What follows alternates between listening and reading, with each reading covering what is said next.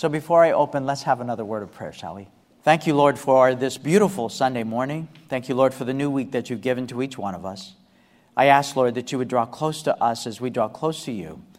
I also ask, Lord, for your guidance. Send your Holy Spirit, that I may illuminate our minds to the current situation of what's going on in this world, and also, Lord, how we as Christians can handle this in a way that gives you honor and glory and also compels people to want to know you better. I ask for your guidance in Jesus' name. Amen. All right, LGBT and the church. Take a look at this picture. It's frightening, isn't it? But I was in Holland with Ron Woolsey, my colleague, and we were being given a tour of the city in Holland. And as we came up out of the parking garage, this was the first thing we saw. And so this is actually the gay flag that's actually flying on the main Protestant church that's in the city. Now in Europe, in all of the towns, the church is in the center of the town, and it's usually the highest steeple that you can see. So in this town, again, this was the highest steeple, and the first thing that you saw was the gay pride flags flying on it. And with the friends that I was with, this young couple, and they were good Adventist missionaries, they said, oh, they've been doing that for 20 years. And so they were so used to it, as it was shocking to us, to them it was kind of like no big deal. So it's kind of like you can sense that there's the frog in the soup kind of scenario going on, that it's been around in Europe for so many years that people are very comfortable with it. So I also went to Stockholm, Sweden, and that's where I was visiting my friend Samuel, who's on this brochure. And as we were going through the city, it was Gay Pride Town, and these are just some of the things that we saw. In the subway system, they had a huge rainbow painted there, and also some of the billboards in the city were welcoming the pride. And look at even the street light, showing same-sex couples, with little hearts and holding hands. So this is what we're starting to see. It's not just in the United States, it's going on around the world. And take a look at this. Claudia Lopez, the very first gay lesbian governor of Bogota, in Colombia. Now, South America is known for being very conservative and very Catholic, but isn't it interesting that even in a very conservative country called Colombia, that they have their very first gay lesbian mayor who's open about that. So I do this just to let you know that the pulse around the world is definitely steaming up, and we know that it's coming. And if we know that it's coming, I think it's fair to say that we're not going to be able to stop this tide. However, we're going to have to brace ourselves, and we're going to have to prepare ourselves. How can we address this in a way that doesn't push us further away, but rather compels people to want to know Jesus Christ? Isn't that the challenge today?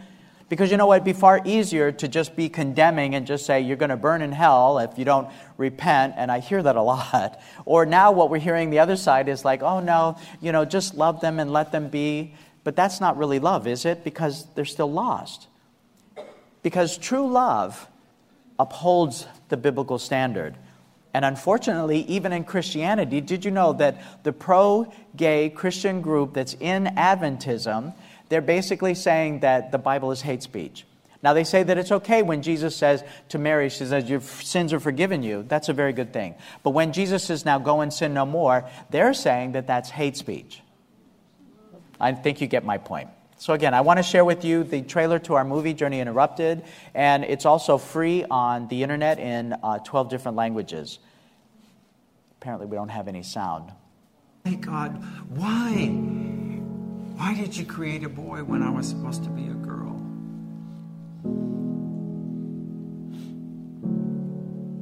So I prayed and I said, I don't want to live, Lord. Take me now. I just don't want to go through what's coming. I felt dirty. I had been tainted. I thought, okay, well, obviously this is something that I can't really tell anyone about. I'm crying in my bed at night because these things are happening, and Jesus, I can't hear him anymore. I said, how dare you say that I'm an abomination when you made me this way? That's not fair. I didn't choose this thing. I didn't want this thing. Why would I join a religion that tells me that I'm just going to die for being who I am? Is this a different God than I was acquainted with when I was little? I finally decided to just accept who I was and give up. I believed that I was gay and that it didn't match up with God's word. And I was like, oh, well, I don't know what to do about that. I just kind of pushed everybody aside, including my mom. I just felt like nobody else has been there. Why would she I was desperate to be secure in my sin. I did whatever I could. I was willing. Tell me lies. Tell me lies. Lie to me.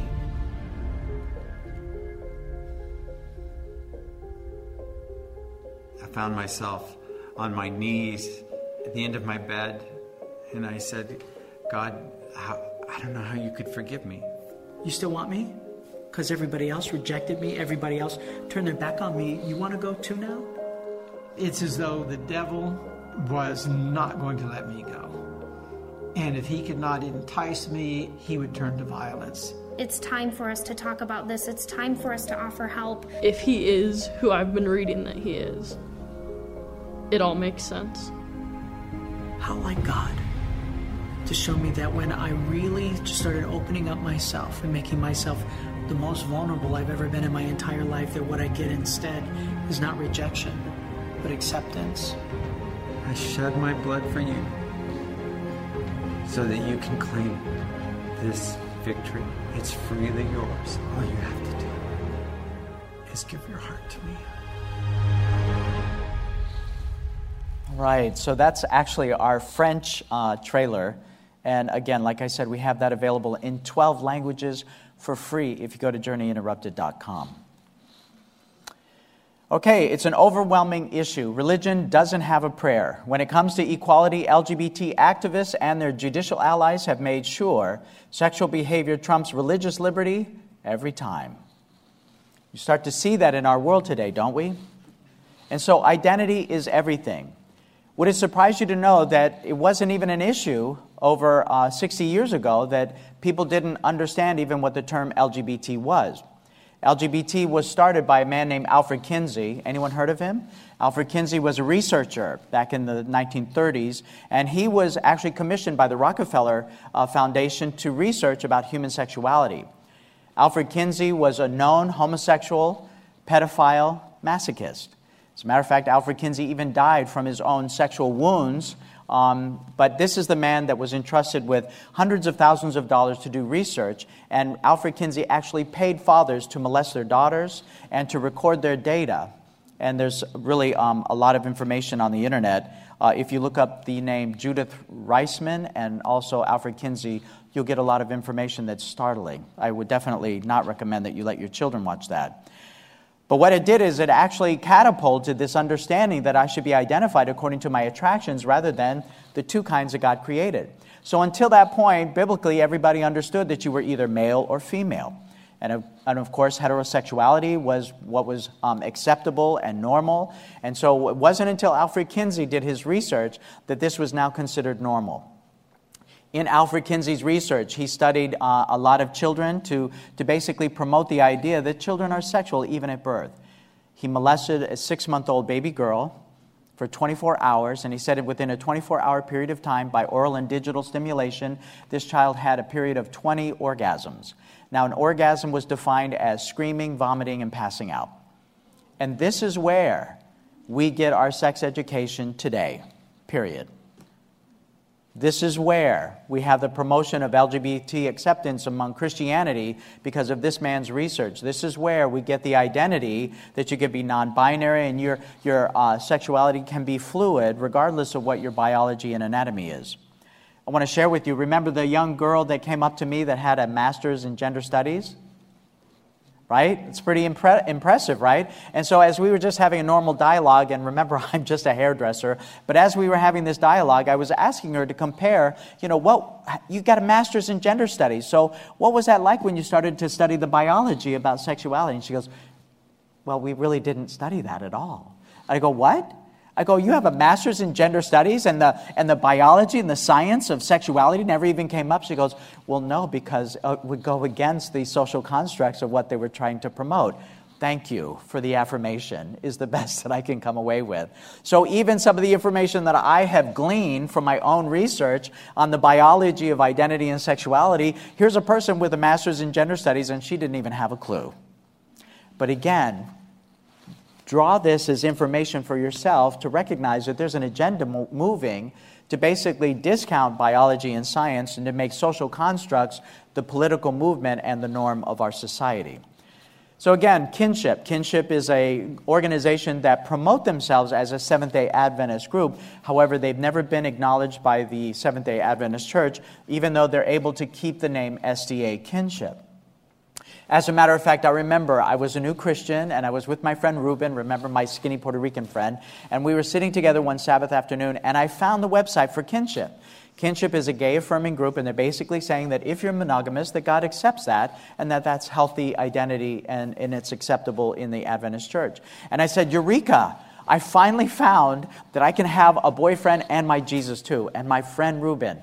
He said, but Mike, wait a minute. Look at the way that they discern those biblical verses about homosexuality. And I said, I don't care. I don't care. Just tell me I can have a boyfriend in Jesus. And he said, but Mike, he pled with me. And as he pled with me, finally I came to my senses and realized that as much as I wanted to be affirmed in my identity and my attractions, that I had to accept the Word of God, I had to make a very difficult choice, and I hope that you don't minimize the decision that I had to make. Was I going to turn away from the 20 years that I identified myself with and accept Jesus as my entirety, or was I going to go back into the life? I felt like I only had two choices. But now, according to these groups that are coming into Christianity, and every Christian church has a group of pro-LGBT people that are moving.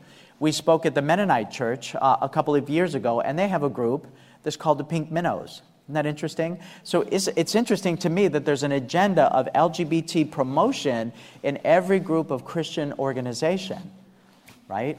Because they're trying to promote this ideology. So again, Bisexuality Week. Kinship was celebrating Bisexuality Week. Well, wait a minute. I thought they said it was okay if you have a monogamous relationship, but bisexuality basically says that I'm attracted to both sexes. So there's a little contradiction here, isn't there? So two institutions established at creation. That was marriage and also the Sabbath. And so Genesis 1, verse 27 and 28 was the establishment of the marriage. Genesis 2, verse 3 was the establishment of the Sabbath. Ellen White says that these are twin institutions, and so when one twin is under attack, we know that it's very soon before the other one is also under attack. What if God were watching the Seventh-day Adventist Church to see how we respond to marriage being under attack, to know how we're going to handle it when the Sabbath is under attack? Are we going to compromise according to the world standard and social constructs and give up our sacredness of the Sabbath? Or will we hold tight to these principles and yet still promote it in a way that's loving and kind, that draws people rather than pushes people out? So again, let's talk about the biology, which I think is very basic. And I used this illustration last night.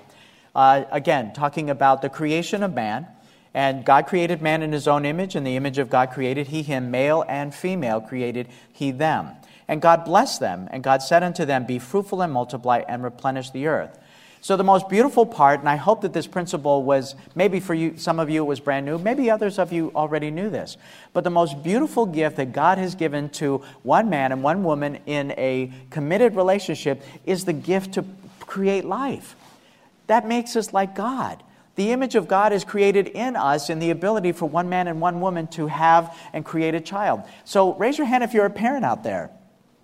How about the day when your child was born and you looked into their face and you said, wow, she has my chin. Wow, she has my ears, right? Right? And so God has given us the privilege to be able to look into our own creation and to see those characteristics of what God goes through when He creates His image in each one of us. Nothing destroys this precious gift more than the LGBT agenda. Because two males together sexually cannot produce life. Two females together cannot produce life. And the greatest tragedy to me is that a transgender person who has mutilated their body and destroyed their sexual organs cannot produce life either. And so this is a huge, in my opinion, attack on the very image of God that He's created in each one of us. And if you look at it compassionately that way, that something has been stolen away from the LGBT community, I think it would also adjust some of our thinking when we approach people that don't necessarily live like we live. So what's next? Can you take the sound off of this? Because I just want to go through the video. Can I get a thumbs up or something? Thank you. Okay.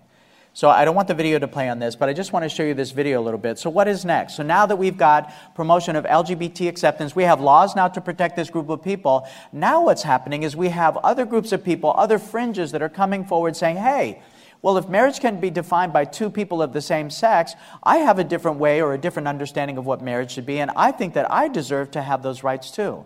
What you're looking at here is a new definition of family in American culture. There are television shows that are promoting it, but this is actually what they call a throuple or polyamory.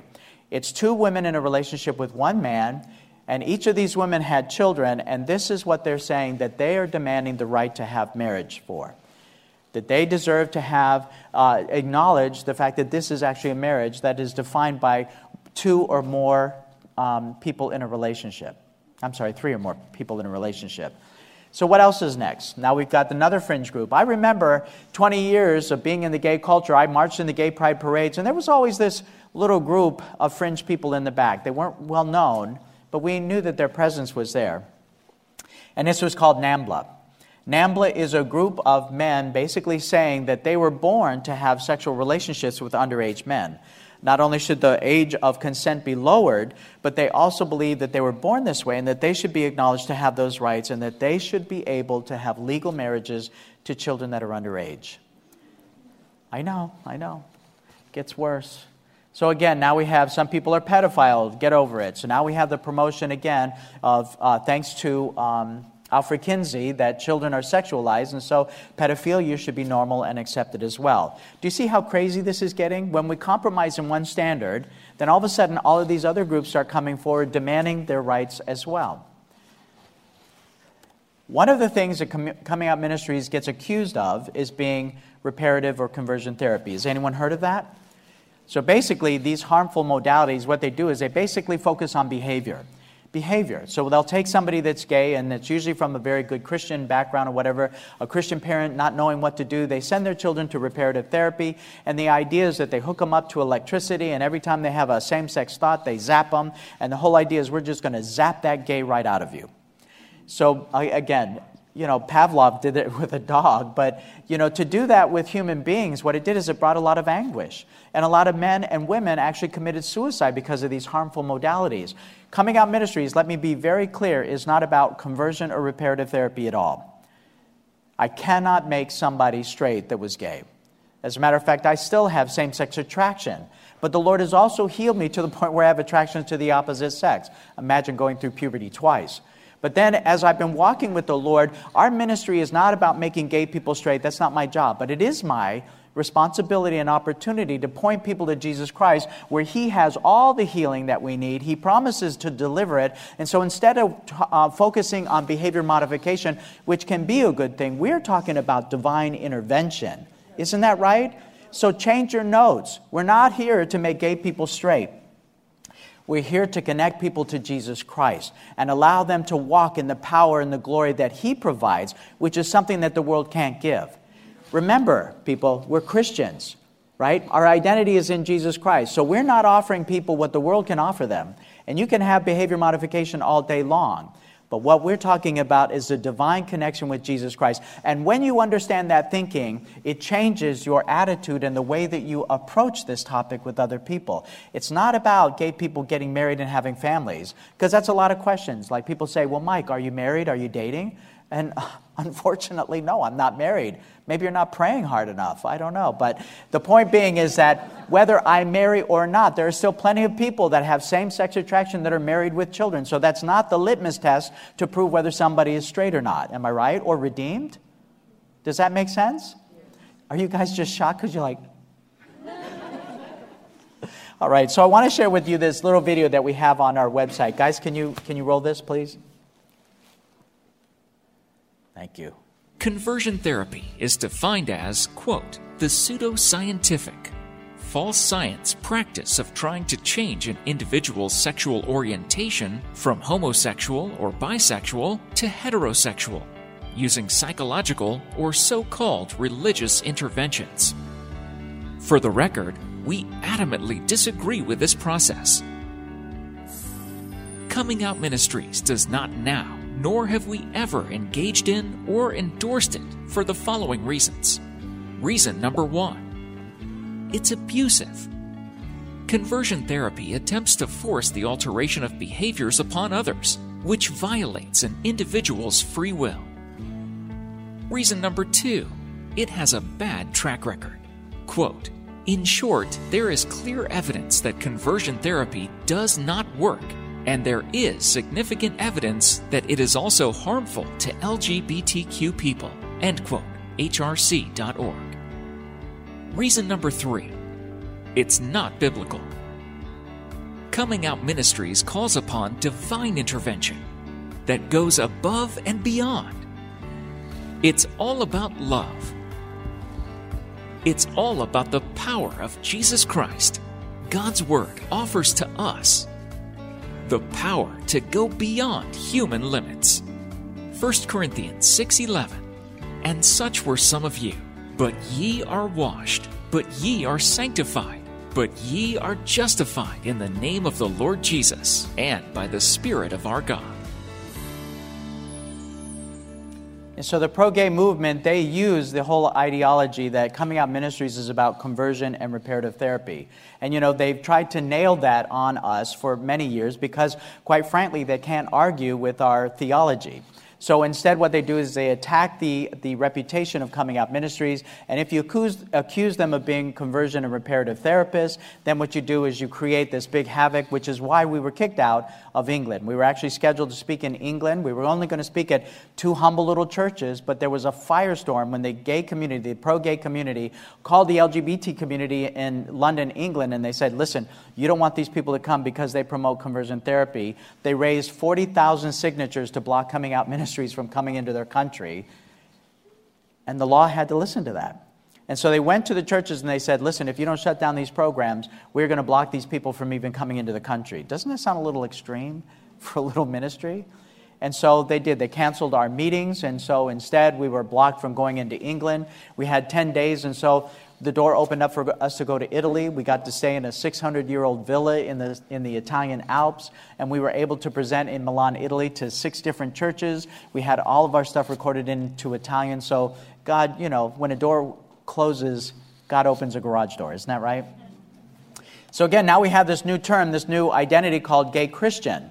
Well, let's talk about that for a little bit because, one of the comments that was made to me by an attorney at Andrews University, he said, well, we want to use contemporary language, in our description of, LGBT lives and this kind of stuff. And so while this 21-page document that the seminary released from Andrews University, they did use the term gay Christian. They allowed Coming Out Ministries to come, and we really wanted a discussion about this terminology. And we fought desperately to make sure that they understood you cannot put a prefix on your identity in Christ. If you heard the presentation yesterday morning, it was the most profound thing that I'd heard from another person. Is this young girl came up and she said, my identity is in Jesus Christ, period, right? And that is the whole focus. Whether you come from same-sex attraction or you're raging heterosexual, we have to recognize the fact that as a Christian, my identity is in Jesus Christ and that alone. Isn't that correct?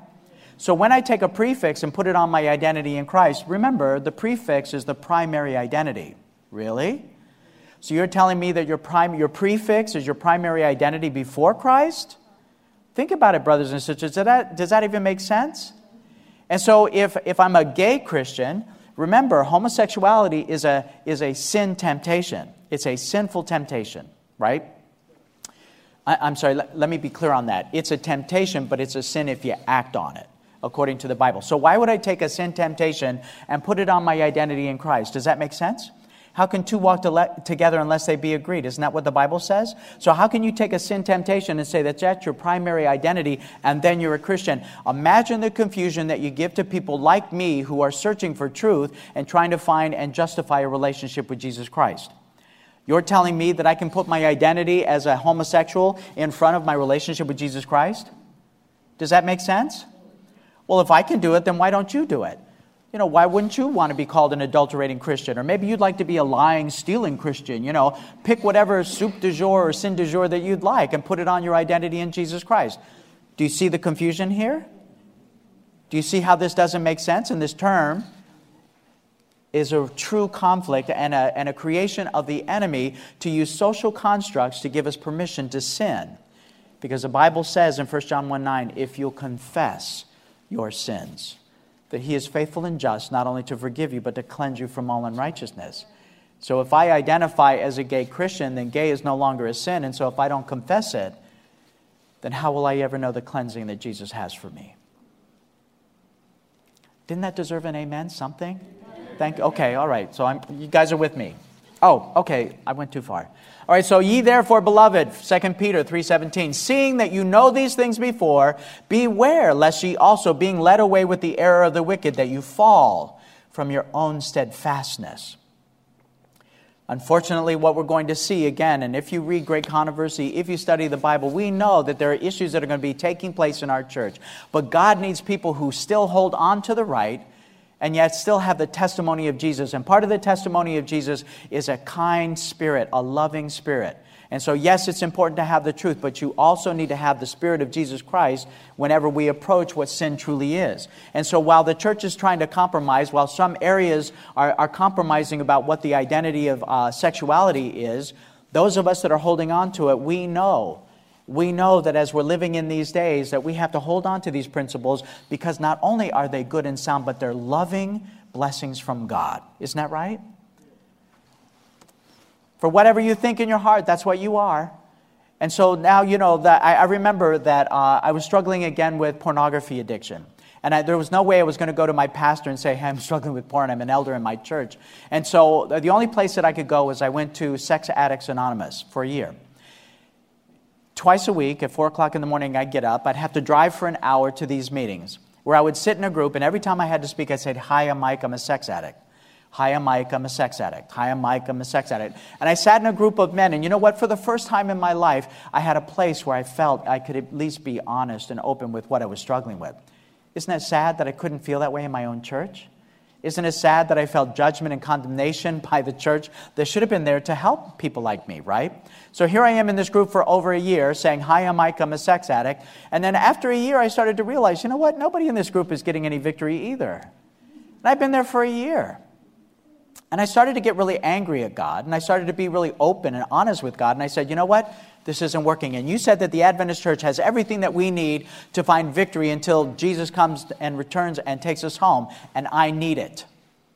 And in my frustration, and as I was angry with God, and as I shouted out to Him, the Lord showed me this little ugly red book that probably many of us have on our closet. And it has a really disgusting title. It says, Ministry of Healing. Ugh, who wants to read that? I pulled that book off the shelf, and on the very first page it says the same Jesus that came 2,000 years ago is the same Jesus today that wants to heal men completely, physically, spiritually, and mentally. And in the margin of my book, I wrote homosexuality and pornography addiction, and I said, Lord, this is on you. You said that you have the power to heal me, and I need it. And what I started to realize is that it was never something that I was going to be able to get the victory over on my own, that I needed to recognize that Jesus had the power and authority to cancel out not only my temptation, but also to clear my history and to give me new thoughts and new feelings and new aspirations. And so as I started to read that book, it didn't necessarily talk about my sin, but it did talk about my Savior that had all the power and authority when He rose from the dead after He died for my sins on that cross. Can I get an amen? Because this is really the capstone of all of it. Because if you say that LGBT is acceptable by God, then you make null and void what Jesus did on the cross. That means He did all of that for nothing. That's an enemy straight from hell, or that's a message straight from hell. And so as I read that book, that ugly little book with that disgusting title, to me, it started to have profound meaning. It started to have power in my life. I started to find victory where I had no victory before. And now I share that with pastors and young women and young men all around the world. And I say that if you need power to overcome your sin, you need to know who is the power giver. And that book, Ministry of Healing, in my opinion, is what Ellen White has provided for the church to help us understand what sin is and also who it is that takes away our sin and gives us the power and authority over it. And so for as a man thinketh in his heart, that's so he is. So every time I said, hi, I'm Mike, I'm a sex addict, guess what? I chained myself to the one thing that I wanted to leave. Every time I said I was a sex addict, I'm now putting myself back into that group of what I was saying that I wanted to leave. Do you see the contradiction here? And so a lot of times people tend to take these AA principles and apply it to Christianity, but that is not a Christian principle. It says, because in Christ I'm a new creature. That the old things are passed away. Behold, everything becomes brand new. And so I am not a sex addict anymore. And while I still may struggle with thoughts and feelings, because God didn't wipe away my history or my memory, and He didn't wipe away yours either. And so we have to learn how to live with those temptations and those thoughts. But He does promise to always give us the victory over our thoughts and feelings. I am not a homosexual because I have those thoughts and I remember what I used to do. My life is in Christ. And in Christ, my identity is, and He gives me what I need to be able to have victory over those thoughts and feelings until the day that the enemy is gone. And if Jesus struggled with temptation until the very final moments of His life, what makes you think that you're going to be exempt from that until we die or see Jesus? Isn't that reasonable? So why would I make my identity my thoughts and my feelings? Because in Christ, my identity is in Him. So let me ask you a question. With the terminology of gay Christian, we've opened the door just a little bit for the snake. Now, I lived in the country for 16 years, and there were lots of snakes in East Tennessee. And I had this screen door that just wouldn't close all the way. And you know what? I'd be doing hair in my basement in my shop, and I'd have that screen door open to just get some ventilation. Well, all of a sudden, one of my friends found a snake skin in between pieces of my furniture. And I thought, that was a pretty long snake that got in my house just from a crack like that.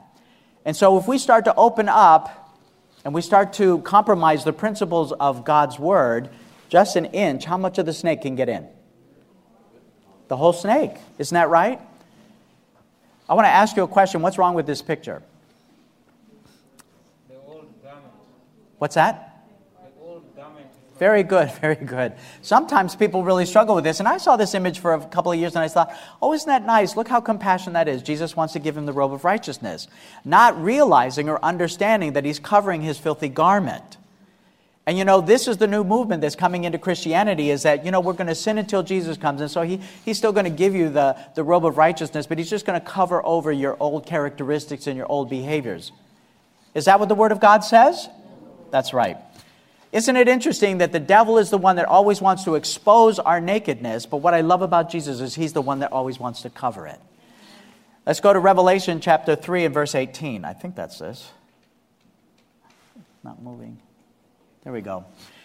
It says, I advise of you to buy from me gold refined by fire so that you may become rich, and white garments so that you may clothe yourself, and that the shame of your nakedness will not be revealed. And so right there, we have to recognize that I have to take off my old identity and I have to drop it. What I love about this is while the enemy is always looking to expose our nakedness, right? Not only does he entice us and he tempts us, but then when you fall, he's the first one to laugh and to say that God hates you and he'll never help you and this is who you're going to be. And I've heard that conversation from many men and women over the last 10 years, and I've said it many times myself. But what I love is that my Savior steps in, and when I am completely vulnerable and I am completely naked because of my own failed attempt, he said, Mike, let me cover you up. Isn't that beautiful? Don't deny me the privilege and the opportunity to come before God as I am, naked and afraid and alone and cold. And he says, Mike, let me cover you up with my righteousness. By allowing the term gay Christian, what I'm saying is that you don't have to clean yourself up, and I've now denied you the opportunity to wear the very robe of righteousness that Christ has to offer. You will still be identified in your old clothes. Does that sound like a Christian principle? No. Of course not. We need to have our eyes open to how the enemy is infiltrating in through this very, very difficult issue. Denying the power of Jesus Christ. Acceptance of gay Christian or approval of homosexual practice is to say that the Word of God is null and void and that Jesus is all love and no power. Making Christ impotent is job number one for the devil, and he knows that diluting the righteousness, the restoration in man, is going to be the devil's throwdown on the issue to draw men away from the sanctification process that is needful for heaven and communion with God the Father. Remember how yesterday I was saying, my friend said, guess what? If Jesus is coming soon, then that means sin will be no more. Isn't that right? So if sin is no more, then that means whatever is on me is going to be destroyed. Do you remember in Isaiah chapter 13, it talks about who shall be able to dwell in the presence of an all-eternal burning fire? Do you remember that one? Who do you think it is? It's not the unrighteous burning in hell. It's actually the righteous that are in the presence of an all-consuming fire. And that all-consuming fire is God's glory, which is His goodness. According to Moses, remember, the burning bush was on fire, not because it was holy ground, but because God's presence was in it. And it was represented as a cleansing fire because that's what glory does. The goodness of God destroys anything that is filthy and defiling and sin. So if I continue to wear my identity as gay, then unfortunately I will not be fit to dwell in the presence of an all-consuming fire. And when sin is destroyed, I'll be destroyed with it. Is that a loving message? Is that a loving message to tell people that they can still continue to identify in their sin? Be very clear on this point. Because there are people that are offering other individuals like me that struggle with identity and attraction, and they're thinking that this is acceptable. And if I buy into that theology, then I have cut myself off from the very power of Jesus Christ to give me that freedom. And He already paid for it. It's sitting there just waiting to be given to those who ask. And the devil cuts off our access to that when we accept these lies. Do you remember the story of Marissa? Do I need to tell you that again? Yes? Oh, okay. Wow. I really like this story. Too late. I already ruined it. All right. All right, so here is Ray. Ray lived as a male.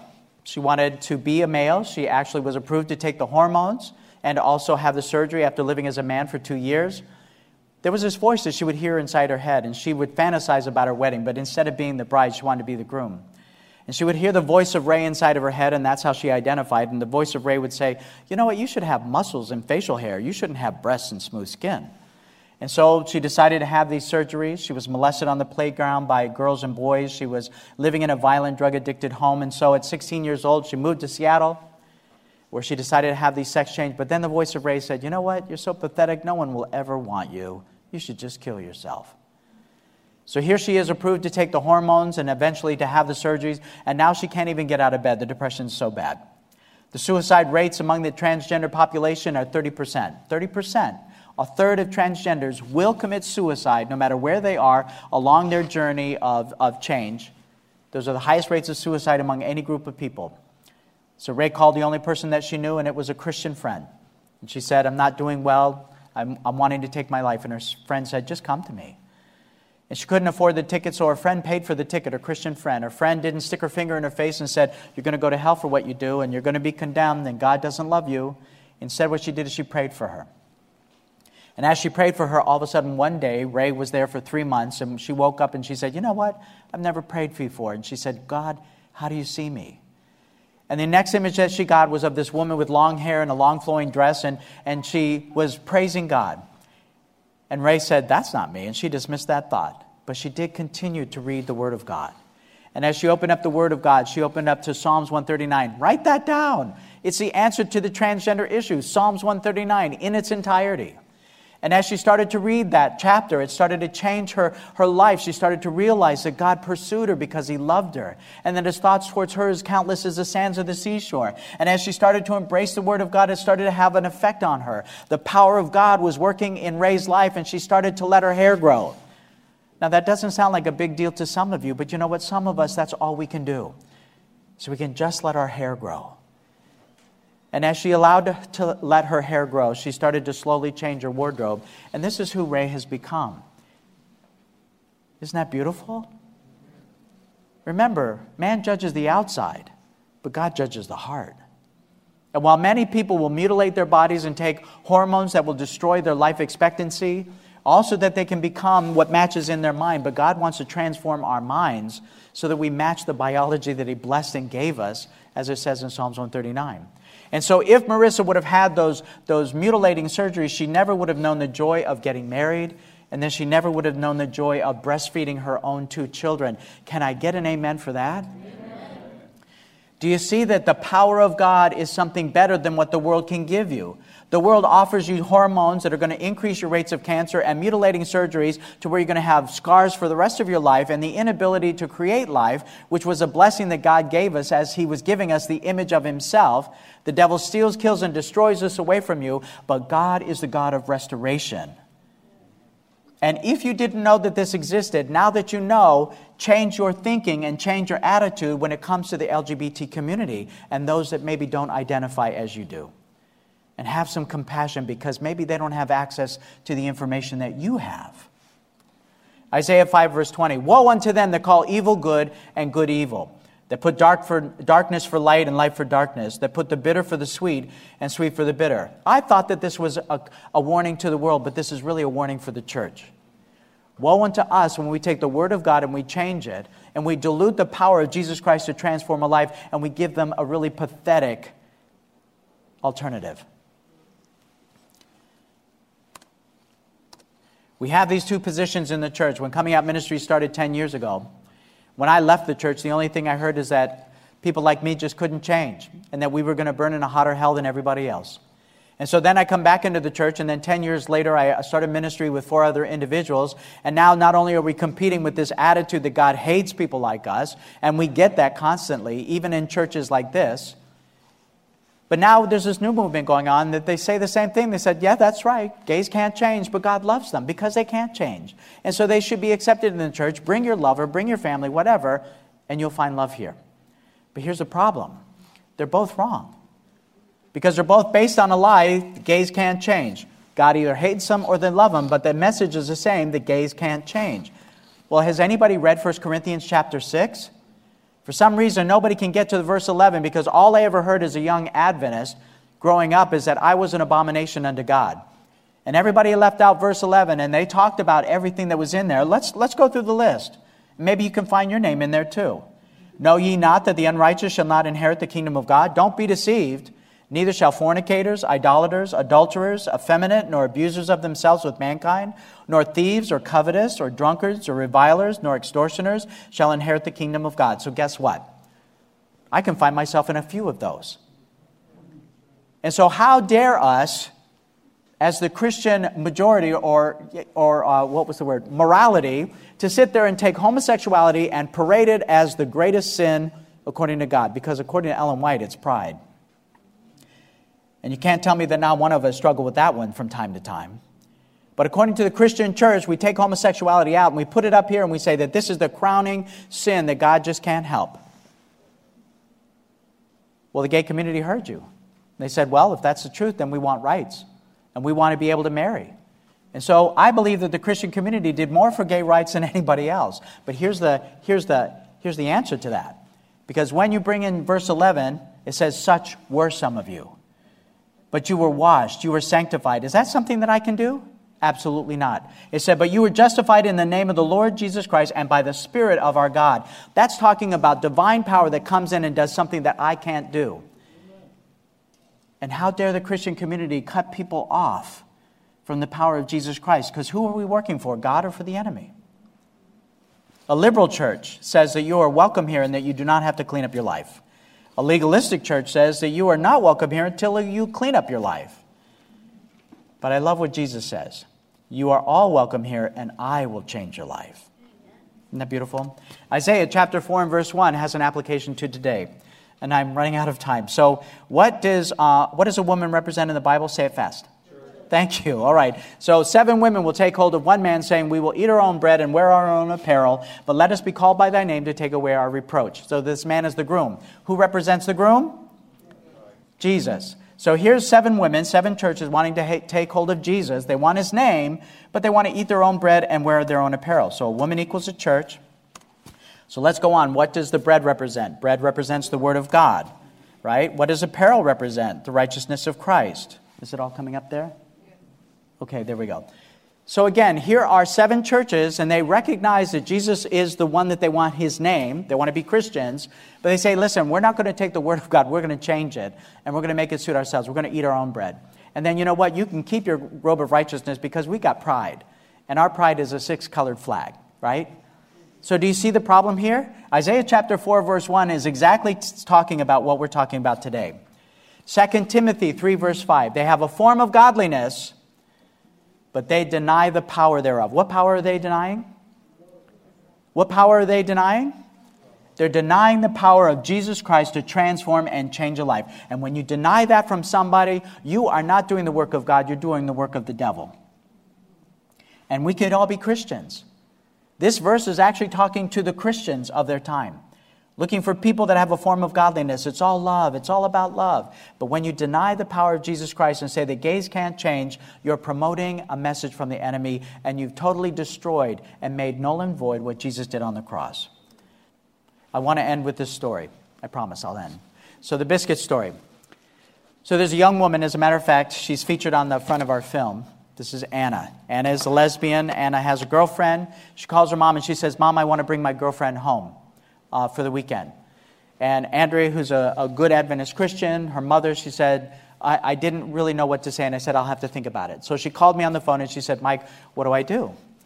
And I said, well, you have every right to establish some ground rules at your home. And if you don't want them to sleep together, you can say that. And if you don't want public affection, you can say that too. And I said, but didn't Jesus die for Anna's girlfriend also? She goes, I know, but I'm not ready to see all of that. I don't know what I'll do, but I'll pray about it. As Andrea prayed, she was convicted that she wanted definitely her daughter to come home. She didn't want this girlfriend to come with her, but she did see the opportunity that maybe this would be an opportunity to minister to her as well. So she agreed and she said, you can come home on the grounds that you both sleep in separate bedrooms and that no public affection in front of me. And she said, no problem, Mom. And so they came. Andrea, being a very loving individual and also loving to teach, she accepted this woman into her home. They slept in separate bedrooms. They live on a farm. On Sunday morning, they woke up and Anna came into the kitchen and where her mom was, and she said, listen, Mom, can we have biscuits and gravy? And her mom said, okay, well, that's a lot of work. You're going to help me. Immediately, Anna's girlfriend backed up and she goes, no. She goes, I don't cook. She goes, my mother never took the time to teach me how to cook, and so I don't know anything about, cooking. And so Andrea, again, not realizing what she was doing, she just said, well, then come over here. I'll show you how to make biscuits. And so this young girl goes over and Anna rolls out the dough, right? They make the biscuits, they put it on the tray, and then they put it in the oven, they bake it. Anna made the gravy. They had a nice breakfast together. They were laughing and talking around the table. That's all. Nothing scriptural. The Bible wasn't mentioned. God wasn't mentioned. They just had a really good visit. And then the two girls went outside to look at the farm. Andrea went into the kitchen, started cleaning up and all. And as they were walking on the farm, these two girls, all of a sudden Anna's girlfriend turned to her and just broke down and started sobbing. And immediately Anna said, what did my mother say to you? And as she was fighting back the tears, and when she finally gained enough composure, she goes, it's not that at all. She said, I know how your mother thinks about us. I know what she feels about us. And she said, my own mother wouldn't even teach me to cook, and your mother was nice to me and kind to me and just showed me how to cook. And she goes, I can't believe how nice your mom is. Isn't that what we're supposed to be, brothers and sisters? Harmless as doves and wise as serpents, right? Isn't compassion supposed to be the thing that people see first and foremost? But the story isn't over. The story was over until about 16 months ago, when all of a sudden this young girl that had dated her daughter, and they had broken up a long time ago, she called Andrea on the phone and she said, listen, I want to thank you for praying for me. I want to thank you for that Christian example that you gave me in your kitchen that day. She said, because I've accepted Jesus as my Savior and I've walked away from the gay life. And I'm no longer doing the drugs and drinking and sleeping with women. I've dedicated my life to God, and I want to thank you for praying for me for all those years. I hope that I've really challenged some of your thinking. I hope that I've given you some really good tools to use. I hope that you can think of individuals that need this kind of compassion and love, but also need to find the love of Jesus compelling also. And I hope that you can be that example for them. As we go into the question and answer time, please send in your questions. I'm sure you have many.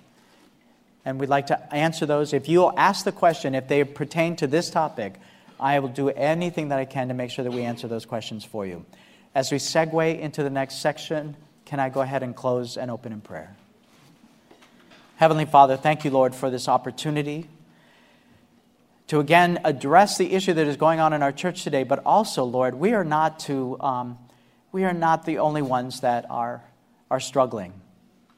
The church struggles, Lord, with representing you in a loving and kind way. We have the truth, Lord, but we lack the compassion that is so necessary. And yet there were people that were willing to do that for me, but I still came into a church that was very dark on this issue and very much prejudiced against me. I believe, Lord, that we're changing. I believe that it has to change because now we no longer have the opportunity to stand by and to be silent on this issue or to be silently judging people on this issue.